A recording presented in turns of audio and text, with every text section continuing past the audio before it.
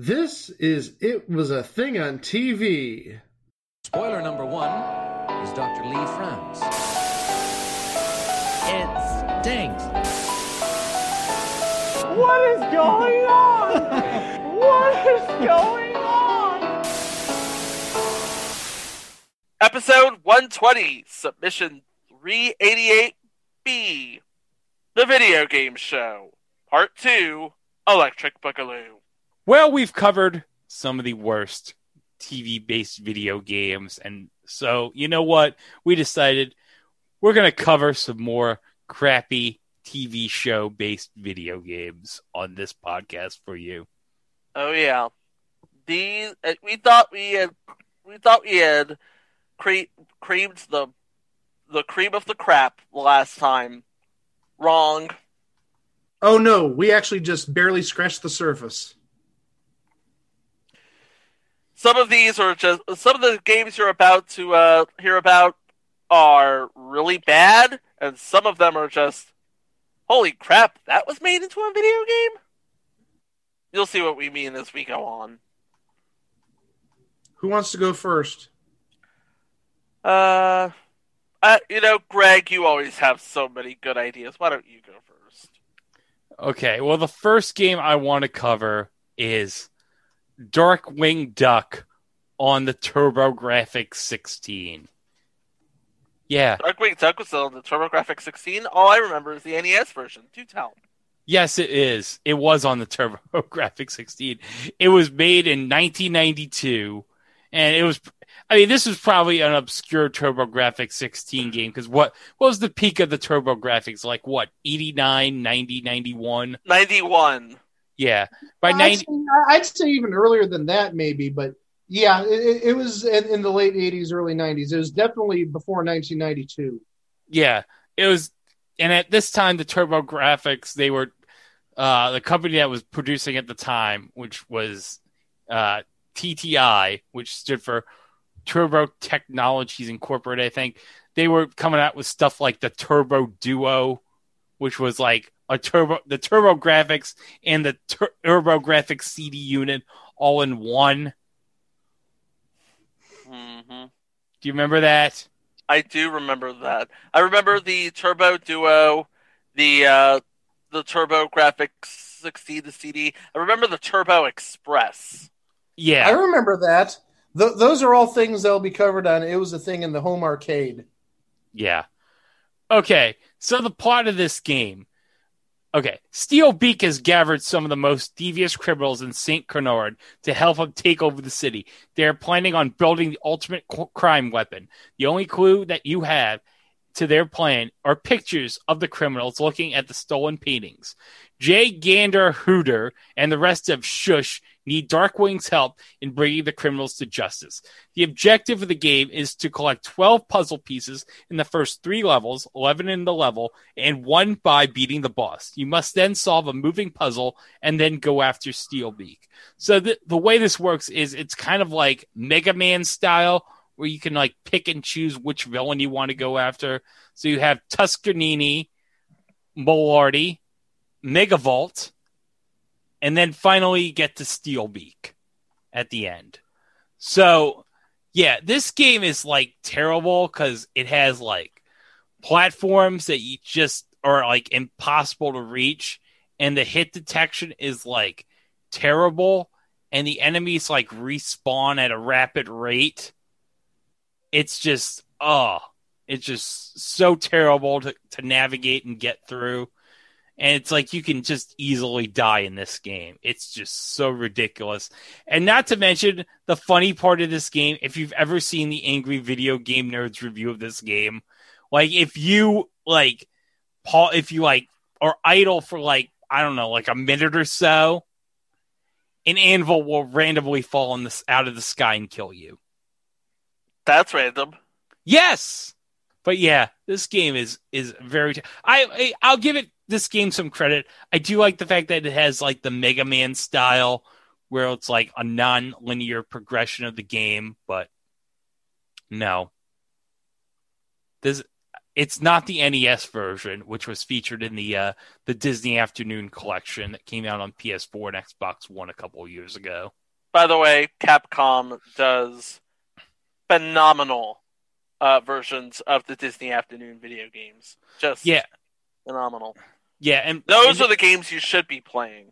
Yeah, this explains why this game was so terrible. It wasn't made by Capcom. Yeah. Oh, speaking of, DuckTales Remastered, DuckTales Reloaded, that's available for most of the consoles right now. Pick that one up. That's a really good play. Yeah, because that was delisted a while back on PS3, Xbox Live, and Steam. But now those are all back up again, I believe. Yeah, awesome stuff. Good. It's good to spend your Cyberpunk refund money on. Oh yeah, this dates this show a lot, just a bit. Yeah. Okay. Well, I have an interesting game based on a cartoon series. Are you ready for this? Okay. Double Dragon 5: The Shadow Falls. Now, you're probably wondering, wait a minute, Double Dragon 5? There were 5 games based on? No. There were 4 games in the original series that was developed by Technos Japan and published in the U.S. By TradeWest, which is now Midway, if I'm not mistaken. Well, weren't some of those games also for the NES published by Acclaim? Yes. Double Dragon 2 and Double Dragon 3 were published by Acclaim. I know this because every time I watch WWF television on USA, whenever Lord Alfred Hayes would do the promotional consideration, he'd do Double Dragon 3, one of the high-flying action here on the NES. Go through multiple levels from Acclaim. Yep. And then TradeWest got the license back for Double Dragon, or for Super Double Dragon for the Super NES. And then around, I want to say 1994, I'm sorry. 1994, they develop a sort of a Saturday morning syndicated cartoon based on Double Dragon, and it was incredible. I mean, this was just awesome. It sort of built on the mythos of the video games with the Lee brothers, Billy on the side of good, Jimmy having to be coerced to the side of good after being Shadow Boss in Double Dragon 1. In case you haven't played Double Dragon 1. And if you haven't played Double Dragon 1, what's wrong with you? So that brings us to Double Dragon 5, The Shadow Falls. A mediocre game based on a really good TV show, which is based on a really good video game. Double Dragon 5 is, instead of being the beat-em-up that the first 4 Double Dragon games were, it was a Street Fighter 2 clone using the characters from the TV show. You had Billy Lee and Jimmy Lee, and the rest of the roster is basically big bads of the week. And again, SNES Drunk reviewed this on YouTube. He torched it. Absolutely torched it.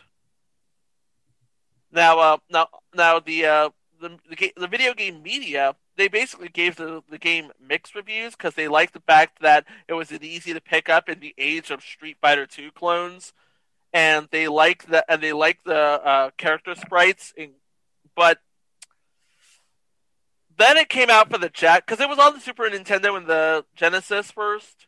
Then it came out on the Jaguar, and it looked exactly the same. It was supposed to be a step up, and it looked exactly the same. Oh. And it played exactly the same. And what can I say except, yeah, they tried to market. They marketed this big time, and well, I'll tell you right now. You could tell that Technos Japan did not have anything to do with this. That's why it only came out in Japan on the Jaguar after the American and European releases. Technos Technos made their own version a fifth Double Dragon series or fifth Double Dragon it would be actually based on the movie starring Scott Wolf and Mark the Chairman Dacascos. Oh, yeah. That And movie. Yeah, that's gonna be on the movie video game show. Oh, yeah. And also, you know who play newsmen in the Double Dragon movie? News anchors in the Double Dragon movie? Who? You know? Okay. Are you ready for this? Okay. George Hamilton and Vanna White. What? Ah, I'm not even kidding. Wouldn't that be great, though? Yeah, that would be pretty cool. Yeah. that would be amazing. Yep. Surely Mike couldn't possibly top this. I probably can't, but I'm going to try. We could actually probably include most, if not all, versions of this game or of this TV show's adaptation. But I'm going to focus really on the first adaptation of it, which was back in 1990. GameTech released the first video game version of The Price is Right.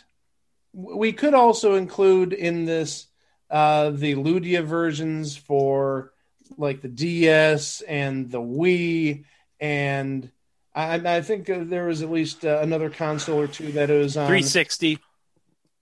It was on 360, but we're going to focus on the PC version. Well, it's PC and also Commodore 64. And I'm surprised that they actually even made Commodore 64 games as late as 1990. I thought that was sort of on the way out at the time. Well, Commodore 64 was very big overseas. Oh yeah. And Price is Right is big overseas too. But, this game, boy, where should we start? They did have a decent selection of games. They had 17 games, which, again, remember for being on a floppy disk, 1.44 megs, to get 17 games on there with graphics and stuff like that is pretty amazing. And they had a lot of contemporary games from the day, like Bump, which, you're not going to see Bump nowadays because we can't do the Bump. They had Card Game. They had Credit Card, since retired, Danger Price, Dice Game, The Grocery Game, Hit Me, which has also since been retired, Pathfinder, Plinko, Range Game, Safe Crackers, but it was just called Safe Cracker, not Safe Crackers, and that's the least of their issues. Secret X and Take-Two. Now, there are some games I didn't mention because they weren't given their true names. Now, I said Safe Cracker instead of Safe Crackers, but there was a game called Correct Price, and that was just one right price. They called it Correct Price. And there was a game called Golf. Boy, I wonder what game Golf is supposed to represent. Hole in One. Go figure. Mm-hmm. And then there's a game called Mountain Climber. Boy, I wonder what game involves a mountain climber. And Pathfinder, and then, as I said earlier, Pathfinder, albeit spelled Path and Finder, two separate words. I think it's one word on the show. And then they had Race Game, but they called it Pull the Lever. So already we're off to a really bad start. Not using the proper names for, let's say, about quarter to a third of their games. But that's like the least of the problems once you start playing the games. You could literally get anything at any time. For example, you might be playing the Pull the Lever game, the race game, for a grocery item and a small prize and a bigger prize, a 3-digit prize, and then a car. Boy, I wonder if that car is $8,000 or $75. I'm really stumped. But on top of that, they would have some of the games which are normally, let's say, played for prizes worth $1,000 or $2,000. They might play it for cans of soup or a package of floppy disks or something. It didn't necessarily make sense. Very bizarre and very random. I mean, you might be playing for the golf game, the hole-in-one game, for a can of SpaghettiOs, when maybe a can of SpaghettiOs is one of the items that's being played for in the golf game.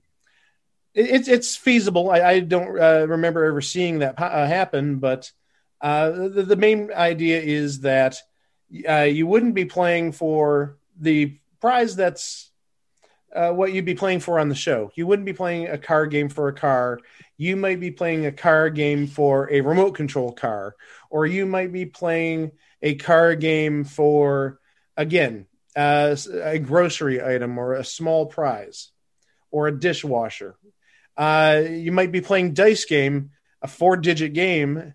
And at that time, it would have expanded to 5 digits because most cars back then would have been in the $10,000 range, and definitely more than 6,666. So you'd play dice game for a toaster. You'd play, there was no rhyme or reason to what prize you're playing for. But even worse, there were times when you'd play a game like One Right Price for 2 prizes, and the prizes shared the same price. Oh. So, and actually, there is an example. If you do a little bit of searching on the internet, there's a web page, oddly enough, done by former Price is Right employee Scott Robinson. Hey, Scott, where he sort of poked holes at this and poked fun at it because he was playing One Right Price, and he was playing for, I forget what exactly. I think maybe it was like diskettes and maybe some costume jewelry. It wasn't a diamond ring or anything, but both items had the price of $19. And the One Right Price was $19. And to make it weirder, he lost that game. What?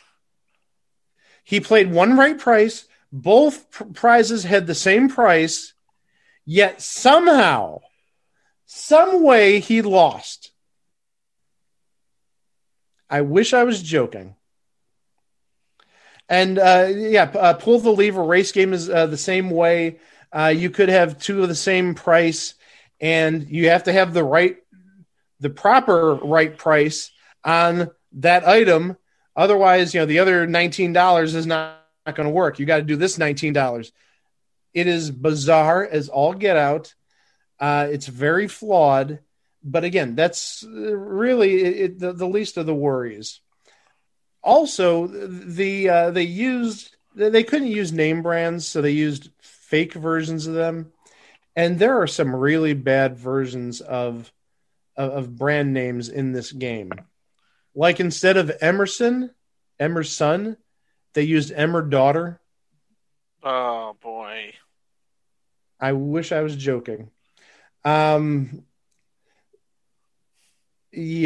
was that type of game. But also the Showcase Showdown was called Spin the Wheel. It wasn't called Showcase Showdown. It was Spin the Wheel. And the showcases, they were called the Final Showcase Challenge. Again, don't ask.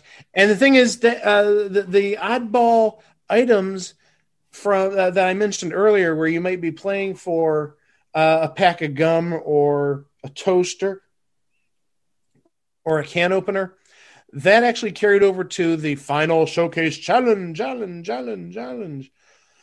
where your showcase may end up being like a recliner and a can of soup and a hockey puck, or well, maybe not a hockey puck, but 3 items you would never see on a showcase on Price is Right. No trips, no cars, no furniture. Well, obviously there's a recliner, but they're not giving you like a room of furniture. They're giving they want you to bid on a $500 recliner, and $1 can of soup, and a $10 can opener. And it follows the same rules. So seriously, you might have your opponent might be playing for, let's say, a car and a trip and a jukebox, while you may be playing for this recliner and the can of soup and the can opener. So the same rules apply. So yeah, they may be like $1,000 or $2,000 away from the actual retail price. Meanwhile, you've got this recliner and the cans of soup, and you might bid, $500, and you won both showcases. Or well, actually, I don't think you can win both showcases on this, but you win because you're only $11 away.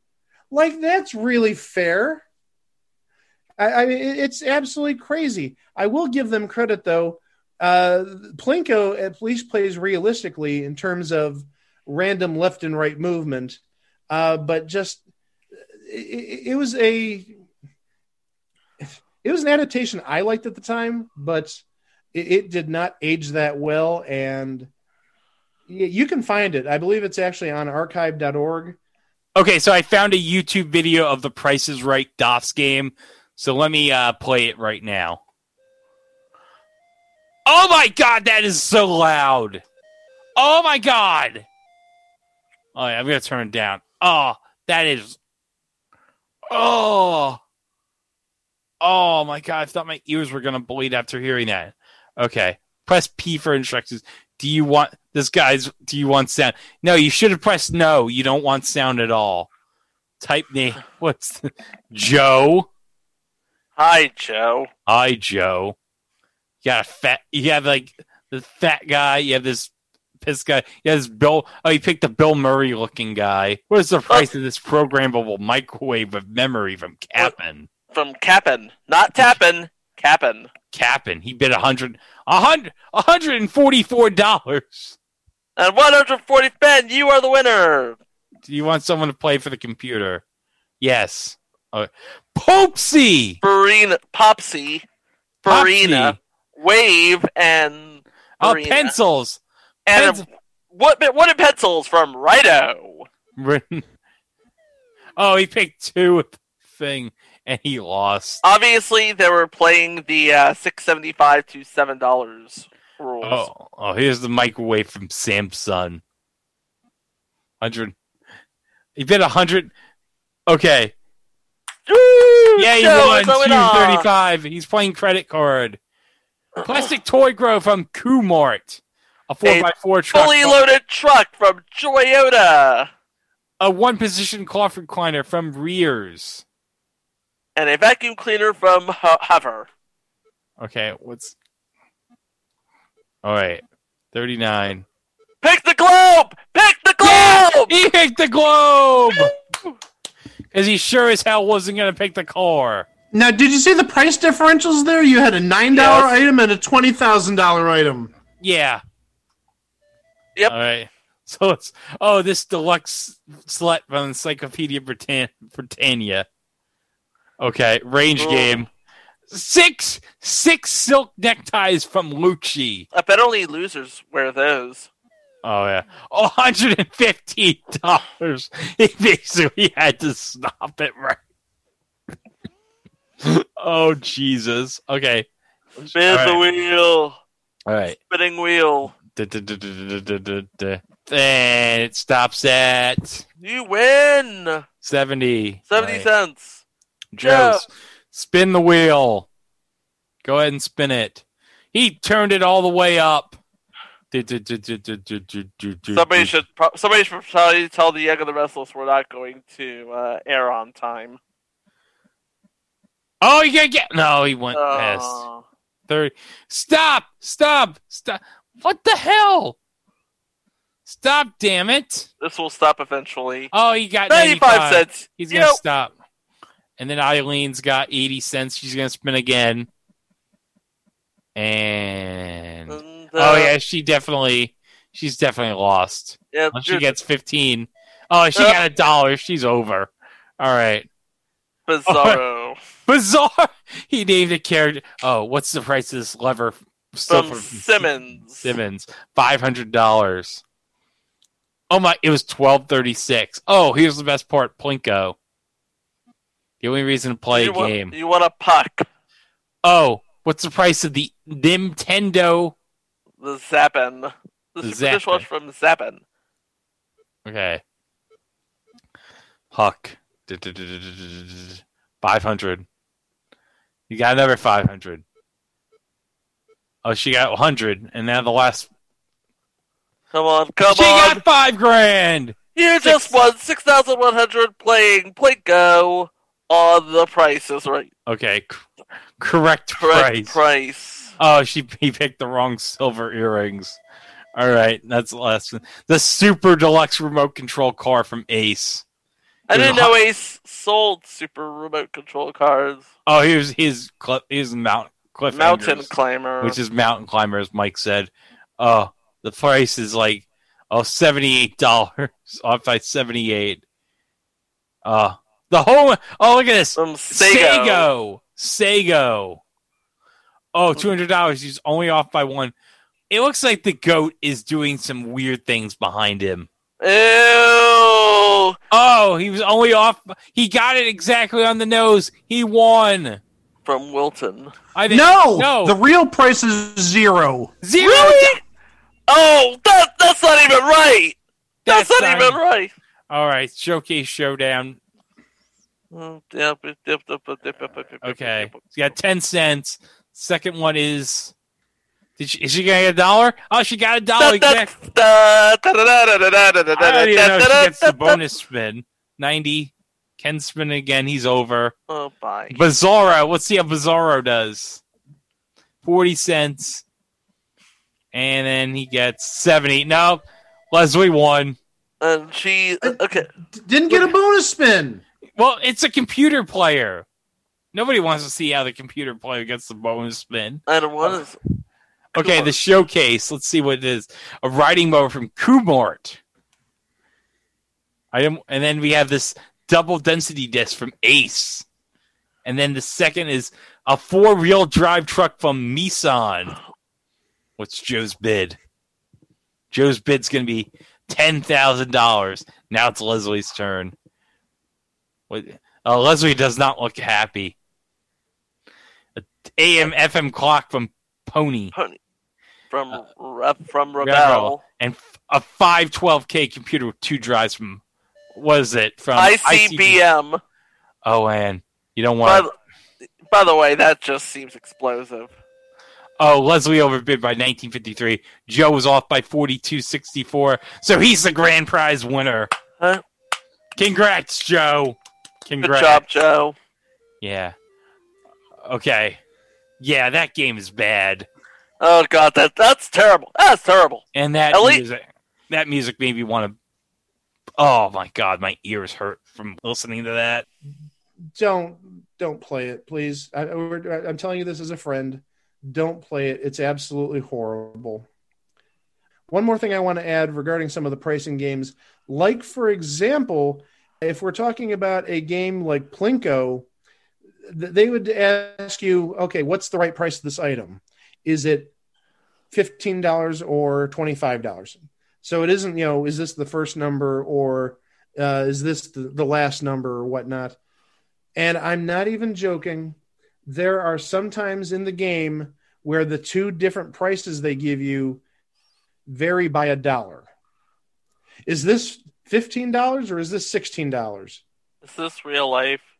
What is that? I mean, that's a joke. Avoid at all costs. And really, and this may be on the third installment of the video game show, if we ever do one, the Ludia games are pretty bad in their own right. But with that, I'm going to throw it to Chico, and he's got another game he wants to talk about. Okay. You notice my background, right? Yes. Yes. The evil owner of the roller games. I shouldn't say evil. I should say angry and evil. The angry and evil owner of the roller games. Now, when you put roller games to a video game, you have an expectation. The expectation is roller derby as a video game. And it's been But done well. it has been done exceptionally well, both as an arcade game and as a pinball machine. You played the pinball for roller games, right? I played it in Vinpin MAME. Right. Oh, I almost bought it like 4 years ago. Yeah. Yeah, and with any luck, hopefully Zen Studios adapts it for Pinball FX3. Yeah. Well, the arcade game is incredibly faithful to the franchise. The pinball game is a great homage. The NES version is neither of these things. Yeah, because it's not even about roller games. The NES version is Double Dragon on roller skates. And I even have the description here. The NES version is a side-scrolling platform game that employs the likenesses of people used in the television show, but has nothing to do with the sport itself. Instead, a mysterious, anonymous alien enemy assists the three teams of the Eastern Empire, the Violators, Maniacs, and Bad Attitude, and their managers, Skull, John Guru Drew, and Ms. Georgia Haas. Oh, Georgia Haas. In a plot to sabotage the sport and hold Bill Griffiths hostage. The game begins with announcers Chuck Underwood and David Sams commenting about the commissioner, Griffiths, being taken hostage by the three rough teams, and he can only be rescued by the Western Alliance, T-Birds, Hot Flash, and Rockers. So you can play as Robert Icebox Smith of the T-Birds, Mickey Sly Fox McEwen of Hot Flash, and Mike the California Kid Flanagan. But yeah, it's basically a beat 'em up, and it culminates in a boss fight with Ms. Georgia Haas, Guru Drew, or Skull. And if you beat it, first of all, you're a better gamer than I am, and second of all, you get a congratulatory message from Wally George. All of this will make sense when we actually cover roller games next year. Yes, sometime in May next year. And if you've been watching roller games on Fox Sports 1 and Fox Sports 2, which they've shown plenty of episodes when the pandemic first started, oh my goodness. Oh, they just showed a couple of episodes within the last couple of days as we're recording this. So it wasn't just during the beginning of the pandemic; it's still going on now on FS1. On FS1, I believe. Yes. Okay, I haven't checked FS1 in a while. Neither have I. Since sports came back. Why would I watch? Oh yeah, well, why would I watch FS1 in general? I don't want to watch friggin' Skip Bayless and Clay Travis and all those other clowns on that channel. It's like, I don't want to watch a bunch of people. You know what? FS1 was not the same when Jay and Dan left. Yeah, when Jay and Dan left, I was like, no, that's it. And we know that Le Batard's a louder, punchier version of ESPN. No. And we know Le Batard's going there soon enough. No! Well, where's he going to go outside of ESPN? NBC. NBC, CBS. Maybe NBC or CBS. Valid points.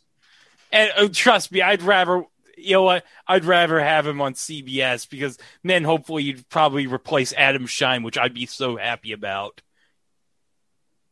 Yeah. Oh, don't get me started on Adam Shine. He sucks.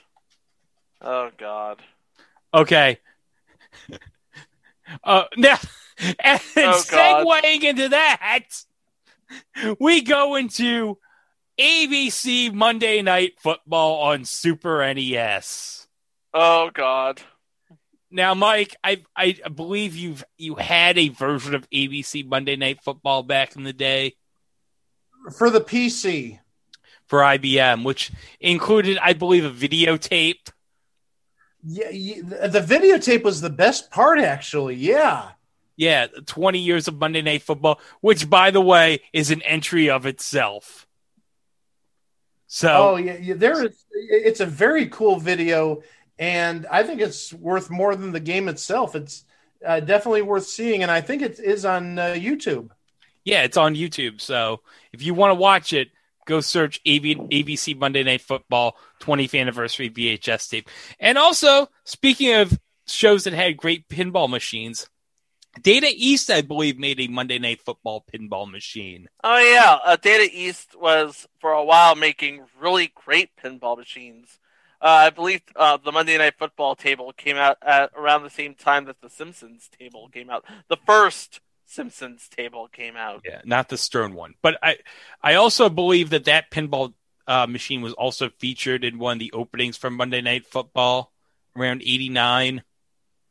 That would have been before the Simpsons, but yeah, I think there was a Monday Night Football machine, maybe released around 87 or so, 87, 88. But yeah, that Monday Night Football pinball machine, as much as maybe we ranted and raved about the roller games machine, I loved the Monday Night Football machine. That was a great game. Yeah. Mm-hmm. You had the ABC and Data East helmets colliding. Yes. Oh, yes! Yeah, and you have Frank Gifford's, the digitized voice of Frank Gifford right there. You know you love it. Yeah. And then you have like Frank Gifford on the screen right there. But okay, here's the thing though. This game, no NFL license, no NFLPA license. I believe there's no NFLPA license on this game too. I could be wrong on that, but there's no license. Yeah, by this time, the only Super Nintendo game with both an NFLPA and an NFL license would be Tecmo Super Bowl, and which Madden. was a really good. Well, it wasn't on Super Nintendo yet, but it would be. Well, they started making Madden on Super Nintendo around 92, but they didn't actually. They had an NFLPA license, but they didn't actually get an NFL license until the 94 version. They had to buy it off of Tecmo. Yeah. By the way, Tecmo Super Bowl, for my money, is still the superior football game on the Super Nintendo. Yeah, but okay. Don't at me. Okay, but if you watch right here, and I'm sharing the screen with the gameplay, watch. All right. There. Look at that. He just takes a dive right there. It's like the players are like hard to control. They're hard to navigate. And then watch. Whenever you hit somebody, look at that. Oh, he just went flying. He goes flying. When you tackle him from the front, he's like, ooh, like he's got shot or something. And also, for some reason, there's a Gatorade. They had like, hey, all of this ABC goodness is not free. No, they got product placement in this game for Gatorade. They have like a Gatorade logo in the middle of the field. But remember, this was not product placement in a video game was not a common thing. I mean, in the early 90s, I could only think of 2 games that had product placement, and that would be Teenage Mutant Ninja Turtles 2, the arcade game, with the Pizza Hut license, or the Pizza Hut logo all over the place, and Super Off-Road for the Super Nintendo, with the enhanced track pack, and Toyota music all over the place. For one instance I can remember is Magic Johnson's Fast Break for NES had Pepsi. Because Magic Johnson was sponsored by Pepsi. Mm-hmm. But yeah, like it's very, there's like these weird ass Tecmo-ish cutscenes where like you're trying to throw a ball and it's like you're trying to outpower like a defender or someone's trying to tackle you. So it becomes like a quick button mashing thing. Yeah. And it's like it looks like something straight out of NFL films, except not really. Yeah. I guess you can see what they were trying to do. They were kind of like inspired by Tecmo. They were trying to turn they're trying to make the ultimate football simulation, including cutscenes. Yeah. And then look at this animation of the fans. They're jumping. You can tell they're excited because they're jumping. It's Yes. 3 frames of jumping. 3 flames of jumping. Hey, Yeah. that's 3 more. Hey, that's still 3 more frames that Al Michaels got. Now, I think Al Michaels got 2 frames. Or rather, Frank Gifford, he got 2 frames. Yeah. And then also at the end of the game, it's like, as something realistic, if you're playing regular season mode, you have like stats of like all the other games, like quick scores that Frank Gifford gives. And like, look at this one screen on the score right here.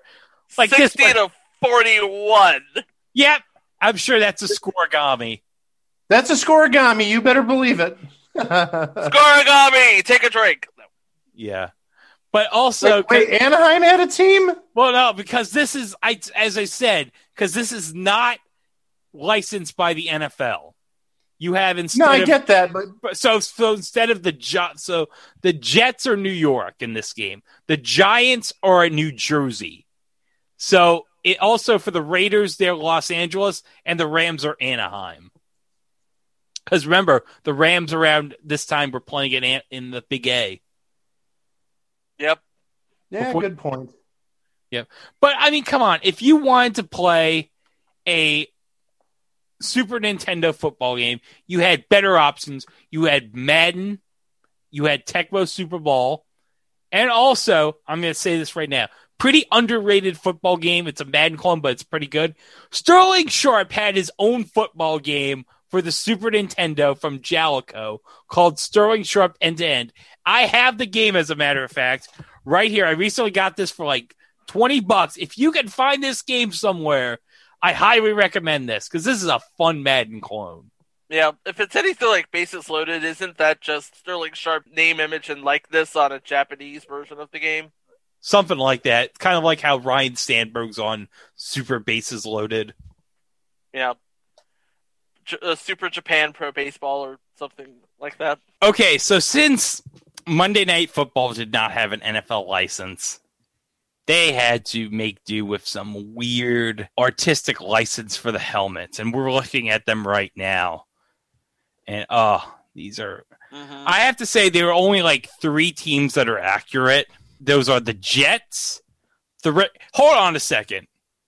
Now, I said that the Raiders in this game were LA and the Rams were Anaheim because naturally... Yeah, you did. Yeah, for some reason, they made the Raiders Anaheim and the Rams LA. Yeah. And I'm looking at some of the I'm looking at some of the jeez. I'm looking at some of these helmets here. The Dallas helmet Is a dollar bill sign. It's a dollar bill sign in cowboy blue, obviously. Is that supposed to be an inside dig on Jerry I Jones? was just about to say, yeah, that strikes me as the kind of inside dig that it seems way too clever for anybody outside of the NFL fandom to get, and yet The San Francisco logo looks like the logo for Motorola. the San Francisco, yes, it does. Yeah, Okay, the New Orleans logo, they got the colors right at least. yeah. And the Tampa Bay, you can kind of see whether they were going for the Buccaneers, Yeah. but they did instead of creamsicle color, they did green. The Washington logo is, instead of a, well, politically incorrect term, we have an eagle on the helmet, which I guess makes sense because it's Washington, but America. their biggest rival is the Eagles. So why would you put an eagle on the helmet? Because it's America. I mean, the eagle represents America. DC is the capital. I Yeah. get that, but still, I mean...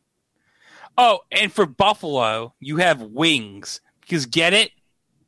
Mm-hmm. Buffalo wings. Yeah. I love wings. Yeah. I Oh, love yeah. wings. I love wings because you know what? Made Tony Shalhoub's career.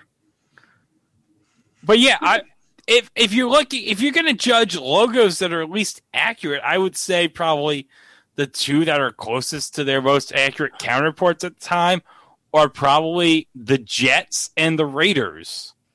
Yep.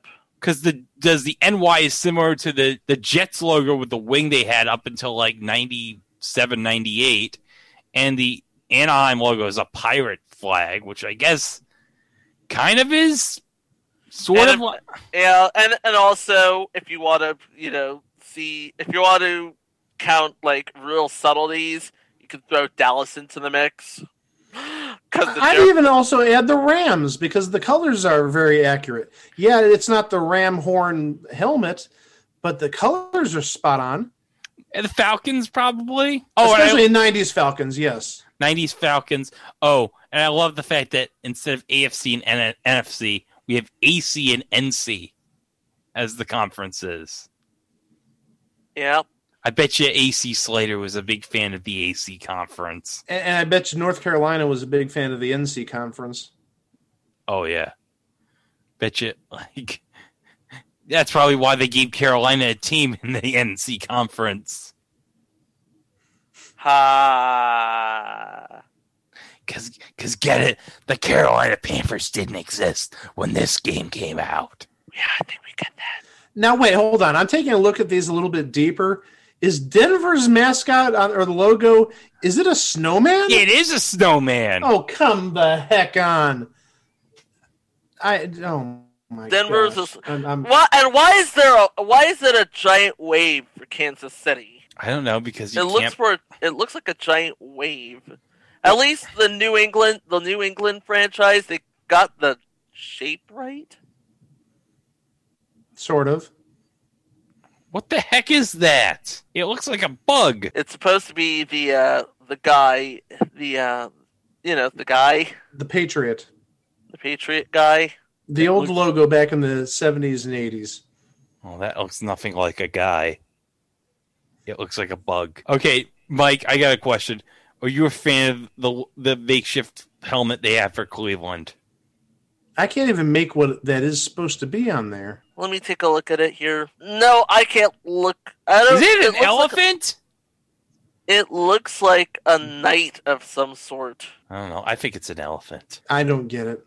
I don't get it either. You know who's not an elephant, guys? Who's not an elephant? Max Rebo. Jabba the Hutt's hottest singer was blown to smithereens, but his rock and roll will never die. Presenting Max Rebo's greatest hits, including Why Do I Look Like an Elephant? Ooh, I have an average memory. And his Grammy Award-winning single, I Already Told You I'm Not an Elephant. And his famous duet with NSYNC's Joey Fatone. Neither of us is an elephant. Yeah, because we already know that he's not an elephant, as he sung with Joey Fatone, as you just heard. But yeah, these logos, they make no sense.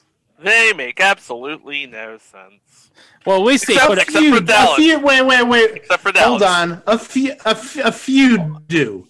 Dallas, yes.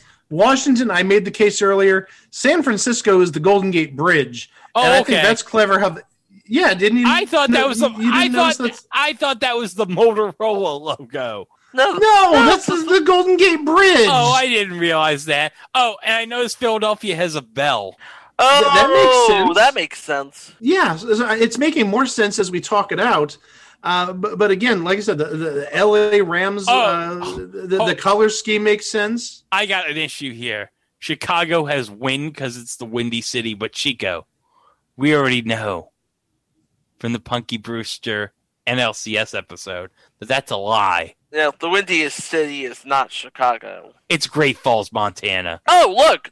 If you look at the Detroit logo, it's a wheel. It is? It's a wheel. That's a wheel. Yeah, that's a wheel. Uh-huh. Oh, yeah, because Motor City. And San Diego, it looks like it's like Thor's hammer with lightning or something, which would be good for the Chargers. So, yeah, some of these make sense. I still don't know what's going on with the Cleveland logo. But others, yeah, just don't make a lick of sense at all. Phoenix has a lightning bolt. That doesn't make any sense at all. Or maybe it's a coyote. I don't know. I'm not sure. It looks like a lightning bolt to me. Yeah, it looks like a lightning bolt to me too, dude. The Monday Night Football game. Hey, Data East, you tried. You got a trophy for trying. Okay, Mike? Oh, it's my turn again. Okay. Yeah, it's your turn again. Well, this time I actually am going to talk about a game that, believe it or not, the show it's based on is a future entry. What? Now that's kind of well. Roller Games is a future entry, but also, how many times do we actually get a video game or game adaptation of a show that is short-lived? Never. Not very often. Unless you count that one time somebody tried to make a video game based on the Master. Okay, right. By the way, I'm putting that. By the way, if that isn't on the list already, I'm going to put it there. All right. While you do that, I'm going to talk about, again, future installment, but also video game Family Dog.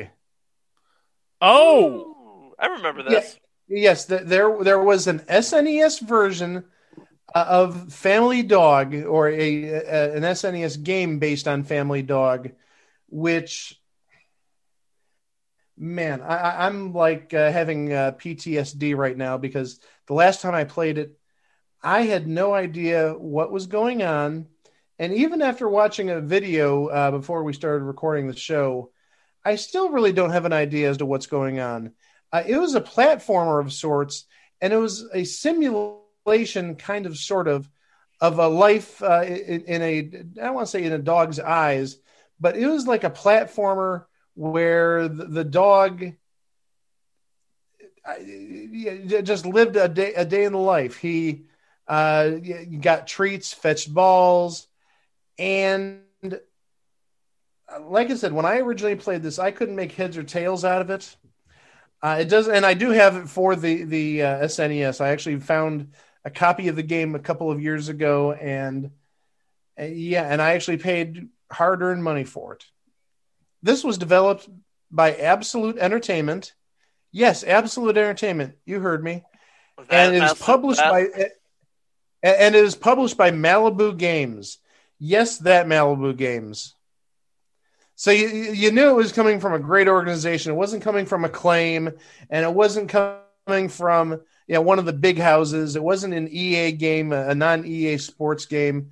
It was coming from Malibu Games, but it was still good enough to get the Nintendo seal of approval. Malibu Games, I bet no relation to Malibu Comics. No, and I bet you no relation to Malibu, who was on the first season of American Gladiators. Oh, yeah. But we'll talk about him later. It was supposed to be, as I said earlier, like a day in the life of a dog. It's almost like an interactive sort of, almost the best way I can sort of describe it is maybe like a Nintendogs, like a digital version of actually having a real dog, where you got to walk it and let it go to the bathroom and feed it and whatnot, or else it'll die. Almost like a Tamagotchi. Oh, but this was more, like I said, like a platformer, and there were so many things wrong with this game. First off, the control inputs, when we're talking about pressing left or right or up or down on the directional pad, or hitting one of the buttons, it didn't always register. Whoops. So that's kind of faulty. Yeah, that's kind of faulty right there. But then to make it worse, a little bit of, let's say, bad physics. In terms of, if you ran with a running start, you would go the same height as if you just stood there and jumped. So when you could jump, it didn't matter if you had a running start, and because obviously, if you know games like Mario, if you press the B button down and run fast and then jump, you go higher. Yeah. No, in this case, the dog jumps the same height, whether you have a running start or if you're just standing still. Little bit of a flaw there. And actually, if you want extra height in the game expects you to come to a full stop, hold up on the D-pad, then jump. Does that sound intuitive? No, I don't think so. Yeah, they want you to come to a full stop, hold up on the D-pad, and then jump. That makes no sense compared to like every other game where you increase your speed by hitting like a turbo button or a fast button, and then jump, and then oh look at that! While you're jumping, high further, you're also jumping higher. I don't get it, but that's actually like the least of my issues. Second is, again, I played the game. I couldn't get past the first level because I had no frigging idea what I was doing. But also, on top of that, is maybe some of the most annoying music you'll ever hear in a video game. Oh my gosh. I heard it today, and again, it brought back bad memories. But also, on top of that, and there is a run-through on YouTube of Family Dog. And unless I'm totally off, that run through may be for the entire game. And the run through, I'm not even joking, lasted 15 minutes. 15 minutes. Video game, 15 minutes. Not a lot of meat on the potato. And obviously it was rushed because Family Dog, how long was it on the air? It was on the air for about 5 weeks, a month. And they created a video game out of it? Yeah, I mean, they were trying to cash in on a show that really wasn't all that good to begin with. But again, when we get to Family Dog, we'll talk about that further. But yeah, this video game is one, and the only reason I picked it up and the only reason I brought it on this episode is I did see it in a Blockbuster video. Again, we mentioned Blockbuster. I saw it maybe in 1994, and it's like, oh my gosh, that's the TV show that was on for like 10 episodes or 8 episodes last year. I remember like seeing it. I had heard of it, but it's like, yeah, they created a video game out of this, and it's just an absolutely horrible video game. And yeah, there are only 3 worlds in this game. There's inside the house, which is where you start, in the pound, and then in the woods. And then once you get through those boards, boom, you're done. 15 minutes on YouTube. That was the whole game? That was the whole game. Yeah, that's why I said I had to double check the video to make sure that it wasn't that I didn't cut it off short or something. No, they showed him at the end after he got out of the woods. The dog got out of the woods. He jumped in his in the child's hands, the child of the family, and the child in this game is ultra creepy. Number one, he looks like Chucky the doll. Oh boy! But also two, looking at how he acts or treats the dog sometimes, he treats him like Chucky too, probably. He doesn't treat him like a regular kid would. Man, I'm glad I got this game just for the sole reason that, this may be the shortest run show in TV history that was made into a video game, a board game, some sort of game. And actually, I'm going to take that back because there was an Identity board game, and I think Identity ran less than 10 episodes. And if it didn't run many more than 10 episodes. Yeah. But this is a stinker of a game. I figure it's got to be semi-rare because, who would actually buy this video game from this TV show that lasted a month? But it's out there. Like I said, I found it at a local CD and video game exchange place. So if I can find it, you can find it. But I know that we still have even more bad games to go, and Chico, I think, has another one lined up. I do, and this isn't so much a bad game as it is a game that you look at it and you say, okay, that was a game, and it was loosely based, are you ready for this? Yeah, I'm ready. On the 1960s British spy era series, The Prisoner. Oh, The Prisoner, a very popular cult TV show from back in the day. very popular cult TV show from back in the day. It was actually one of the very first video game based on a TV show, which isn't really even officially sanctioned. This was just, here's a guy. This was just some guy in his flat in England. It's like, I'm going to program a game based on The Prisoner. I mean, you could do that back then. No one cared. Yep.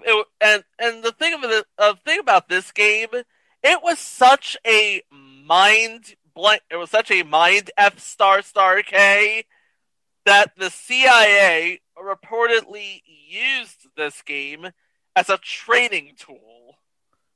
What? That's what I said. I was like, really? Really? Okay, now, because this is an unofficial version of The Prisoner, I have to be about as vague as possible here. You are an intelligence agent who has resigned from his jobs for reasons known only to himself, and you've been abducted to an isolated island community called The Village. Not the island, The Village. Yeah, that's another movie with Ewan McGregor and Scarlett Johansson. Mm-hmm. And the village's authorities will use any means, including coercion, disorientation, deception, and frustration, to learn why the prisoner has resigned, and every character, location, and apparent escape route seems to be part of a grand scheme to trick the player into revealing a code number representing the prisoner's reason for resigning, up to and including a simulated system failure on the Apple II's part. Oh my gosh. This game was something else. This game definitely was a mind F blank blank K. Dang. Yep. And you don't play as number 6, you just play as number.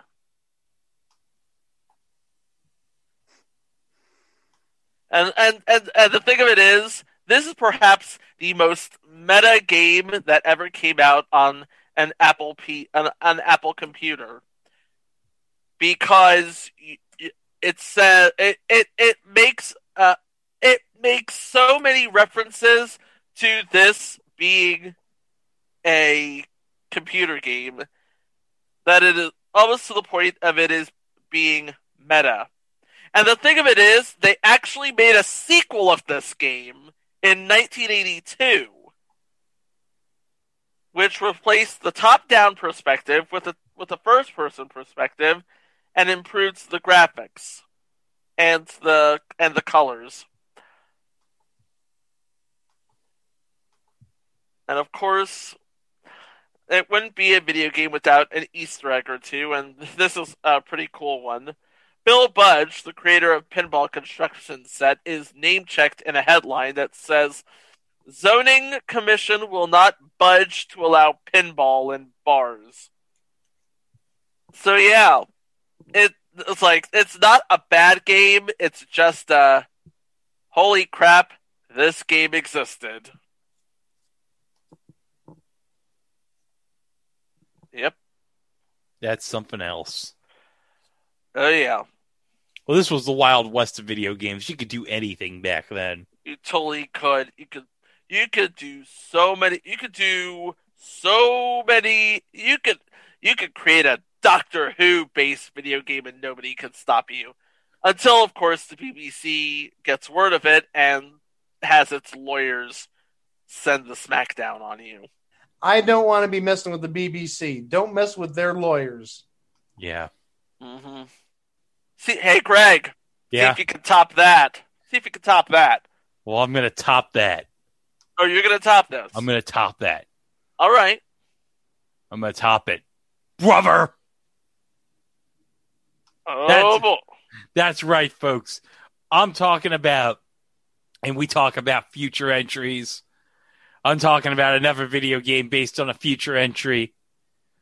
Thunder in Paradise on CDI. What? That's right, folks. This game was released not just on the Philips CDI. It was released on MS-DOS. And obviously, this is based on the TV series with the same title, as this game is a playable version of a 2-part episode called The Major and the Minor. And video footage for the game, according to Truth by Consensus Wikipedia, was filmed at the same time as the episode itself. So the episode's plot is divided into 3 events called encounters. In the first encounter, called the Thunder Encounter, the player controls Thunder's. Oh, by the way, Thunder is the name of Thunder's the boat. Yeah, Hulk Hogan, Chris Levin's boat. The player controls Thunder's powerful weapons to destroy as many threats to the boat as possible. This section of the game is somewhat like the arcade shooter Paratrooper. In the second part of the game, called Island Encounter, this is very similar to other games like Mad Dog McCree, in which the player must shoot the enemies before they shoot the player. Okay, now here's the second part. Okay, this is Thunder in Paradise, the second bit. Yeah, we're watching the Nintendo complete playthrough on YouTube. So yeah, because this is filmed at Disney. This show was still on Disney. This segment's obviously filmed at like Typhoon Lagoon or something. Oh yeah. Yeah, you see all the rocks there. I see what is obvious. What is obviously a cue line. Oh yeah. Ooh, ooh. But again, this just speaks to the power and the glory of the CDI. Oh yes. By the way, if you haven't checked out that last installment of It Was a Thing, go back to it. You'll see what we mean. Oh, the infomercial? Yeah. Yeah, all the way back in episode 25, I believe. Ooh, this is such great shit. There are 2 ways to experience Thunder in Paradise. The first mode is called Interactive Television, which lets you play as the role of Zach in the show. Now, Zach in the episode is played by Brandon Call, best known as JT from Step by Step. So you're basically JT from Step by Step. Oh my God! Stop! No, we want to play the other one. Spence and Brew ask him for help by playing 3 game encounters. The better the player performs in the game encounter, the more bonus will carry forward to the next encounter. Quote-unquote game only allows the player to choose one of the 3 quote-unquote game encounters. But yeah. Oh, and the fun fact, after seeing the pilot for Thunder in Paradise, the game's director, Robert Weaver, pitched the storyline to producer Michael Burke, and the footage for both the series episode and the game were filmed over 10 to 12 days using a 34-page linear script for the episode and a 134-page CDI script. Hey, it takes a lot to make a video game like that. It took 100 additional pages just for the game portion. And oh, the best part, hold on a second. And I remember, Mike, you commented about this. Hold on. Let me just... The credits. Oh, boy. Yeah. Jim the Anvil Neidhart's credit.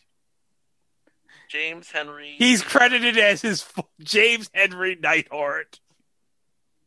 Playing the role of Norman. That is so great. Oh, and look at Russ Wheeler as the voice of Thunder. And I like this. Trelawney, Kiki Shepard. Y'all know Kiki. Y'all know Kiki Shepard. Y'all know. She's no Kiki Palmer. And also, oh, this is so great. Jimmy Hart playing the role of Jimmy. Yep, the mouth of the South. Who else would the mouth of the South play but a guy named Jimmy? It's like Tony Danza playing just characters named Tony. I just I just hope that at some point in the game, Jimmy Hart has that megaphone shouting instructions to the player. Turn around, guy! Shoot over here! Shoot over there! Come on, baby! Come on, baby! Get through this side through the lagoon! Come on, baby! Oh my gosh. No, I can't top that. I'm not even going to try topping that. I'm just going to go right into this is actually like a 3-game installment. And you're saying, well, why is it 3 games? Well, they share a common bond. And the 3 games I'm talking about are Jeopardy for the NES, Jeopardy for the SNES, and Family Feud for the SNES. Well, first off, the Jeopardy games, as you may expect, they're a slog to get through. They take some time to play because you need to type in your answers. But that's not the reason that I'm criticizing this game. This really isn't a criticism. This creates some amazing results. In the games, the Jeopardy game for the NES and the SNES and Family Feud for the SNES, if you just have the letters in the right order in the answer, it'll give you credit. So what I mean by that, and we actually found this out, myself and a couple of buddies, we were doing, I think it was an extra live stream, maybe about 2 years ago. And somebody, I forget what the answer was, but they just typed in, I think it was like Joseph Stalin or Vladimir Lenin, and he was given credit for the correct answer. It must have been Vladimir Lenin because the answer was men, M-E-N. And if you look at Vladimir Lenin, you have an M, then you have the E-N in Lenin. So it took the answer Vladimir Lenin as correct for men. So we have exploited this feature in Jeopardy games and in Family Feud games quite hilariously, maybe a little offensively in terms of hiding the answer within the string of letters. So like, let's say, for instance, let's say the question was name a breed of dog, and let's say the answer is poodle, or one of the answers is poodle. If you type in pooped in the latrine, you have Poodle in order in that string, and it'll go ding, pooped in a latrine. Well, not pooped in a latrine, but it'll go poodle, 5 points or whatever it would be worth. It is hilarious what you could do with that, but also at the same time, big time flaw. And I'm sure if you look for different video game streams on YouTube and on Twitch, you can find people. And again, I've taken part in one such stream within the last 2 or 3 weeks.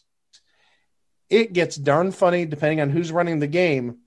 And you're not really even playing the game at that point. You're playing for laughs because, who'd really think, pooped in a latrine is a correct answer for name a breed of dog. So, and the thing is, I will tell you from my experience, the last time I played, if you have another answer in there, I think it chooses the other answer because one question, or maybe it chooses the first answer that's completed. Because one of the questions I was asked was name a game played on a table. And I told my friend I wanted the answer I wanted was pool. And so he put in, again, I think he put in, pooped on my chest or something like that, or something related to that.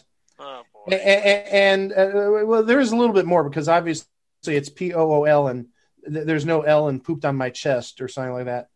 But the answer came up on the game. This is during Fast Money as chess, CHESS, not pool. And I even mentioned to my friend, I said, yeah, I did say pool, not chess. And he's like, nothing I could do about that.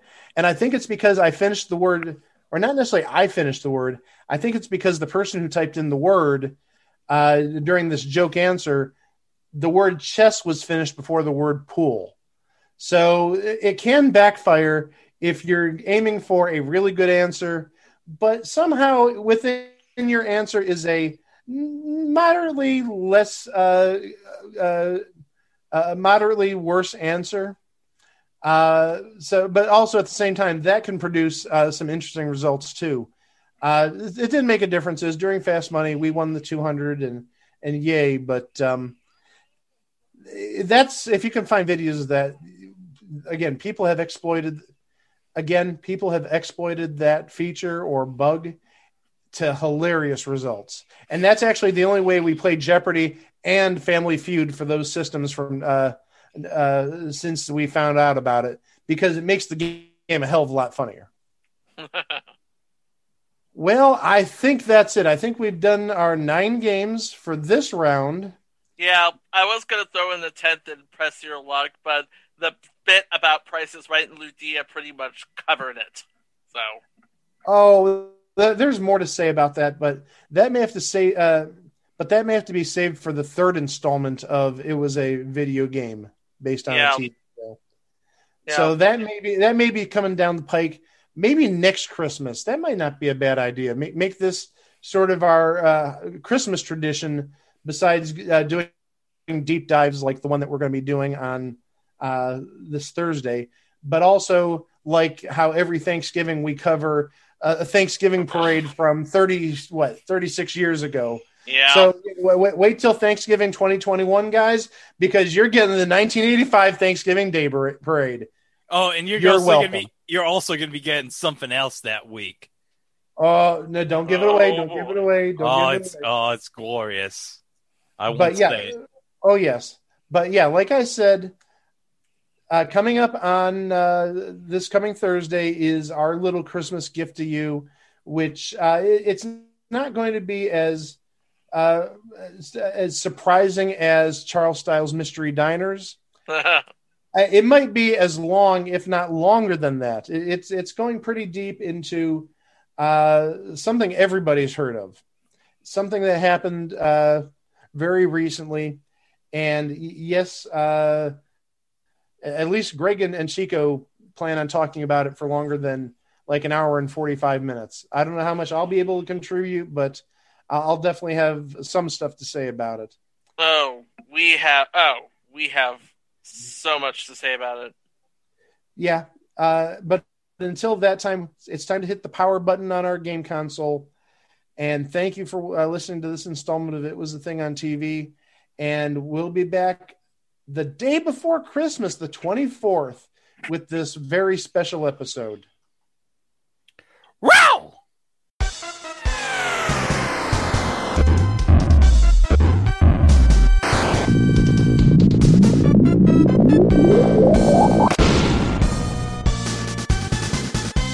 ABC Monday Night Football.